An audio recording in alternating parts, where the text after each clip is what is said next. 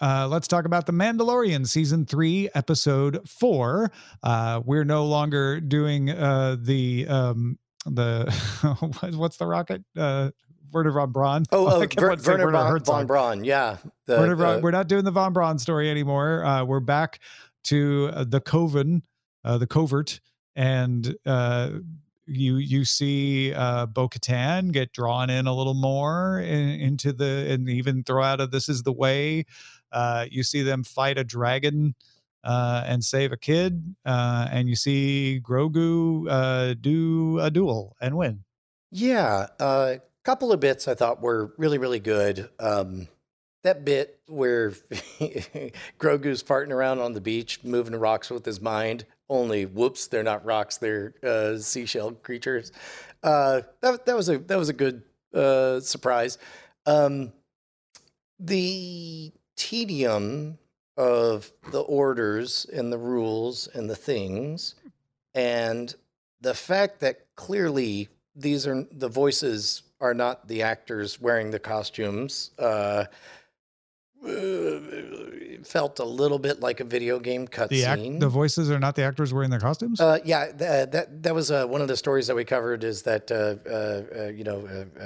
Din Djarin is played by a bunch of stuntmen, and what's his name comes in and just records the voice now.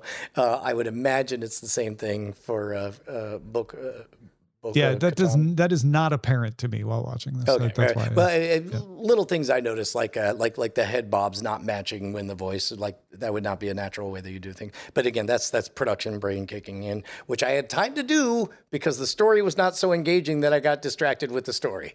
Now, look, I just praised Succession for being a very simple story. I just praised Ted Lasso for being a very simple story. Simple does not mean bad in my book. You can do simple very, very well.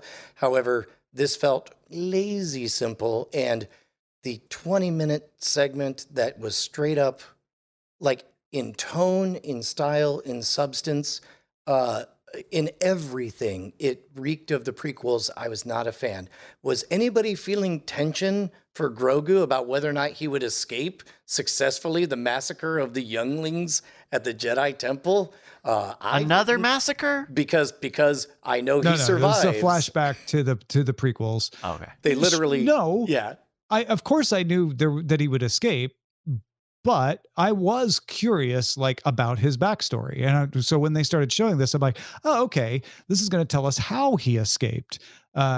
Apparently how he escaped is a Jedi took him and put him in a plane. Oh, doggone it. Somebody in the chat is pointing out that actor. So when that Jedi is revealed, very clearly they're like, but I didn't recognize who it was. And people in the chat he didn't have big floppy ears. Well, people are pointing out that that's Ahmed Best, the actor who played Jar Jar Binks. And for that, I do cheer. I do cheer for that cool. as fan service. But I wish they hadn't gone, and I'm like, you're watching Star Wars, right? Well, but also, I mean, those things seem to bother you because you think about them. I didn't get bothered by that myself, and maybe it's because I don't think enough. Well, I felt like it was just it was a.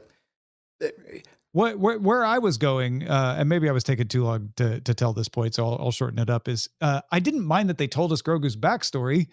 It just wasn't a very interesting backstory. Like, I'm like, great. Oh, tell us how he escaped. Like, well, he escaped the way you'd expect. Someone got him and put him in a ship. Like, I wanted something cooler than that.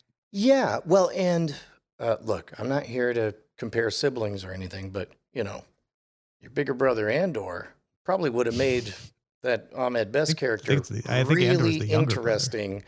And like, maybe, yes, I know Grogu's going to survive somehow, but maybe I'm really worried about whether or not Ahmed Best is going to survive, and maybe it almost survives and then doesn't. And obviously, Ahmed Best's character, Kelleran Beck, according to IMDb, doesn't survive because none of the Jedi are alive later on.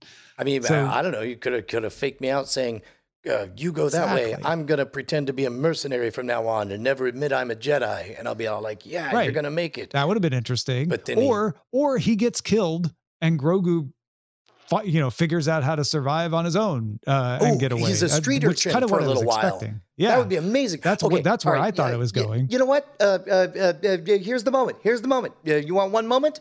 It's everybody was given the direction in front of a green screen, shoot at each other, and all of the good guy police stand shooting like. Stand ramrod erect and just shoot straight forward without moving or dodging, whereas the Clone Warrior soldiers have the advantage of crouching. In other words, the most basic idea you would do for something you learned, or finding cover, is the dumbest thing ever. Tom, I had. If it had been a more interesting backstory.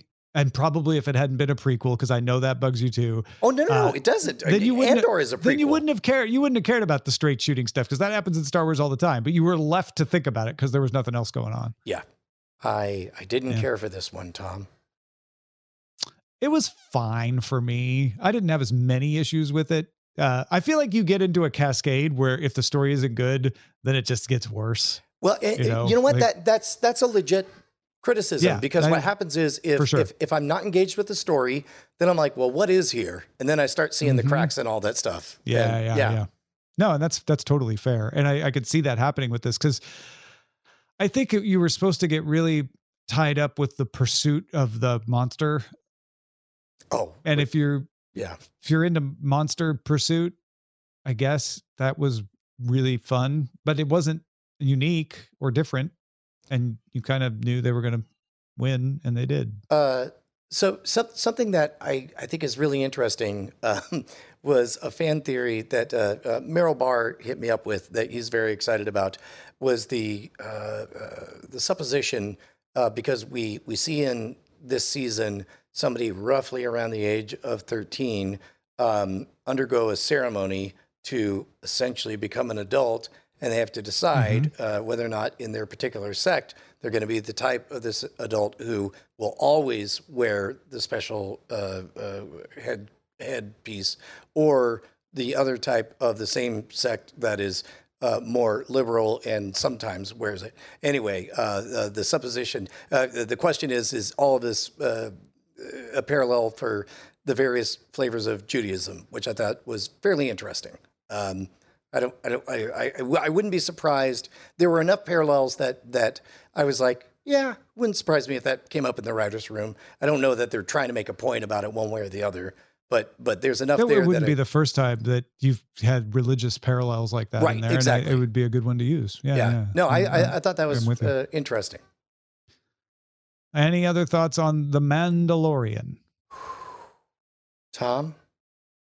Yes, Brian. We only have time to absolutely commit on Spoilerin time to talk about 3 shows. And we have 4 shows this week. We broke the rule. We removed our helmet, if you will. Yeah, but don't worry. No humans are watching. we have to choose one to lose. And that brings us to our next show. Why are you doing that? We don't Why do you keep doing transitions, No, I'm perfectly comfortable letting everybody be annoyed. All right, Tom, it's fine. We'll go. Okay.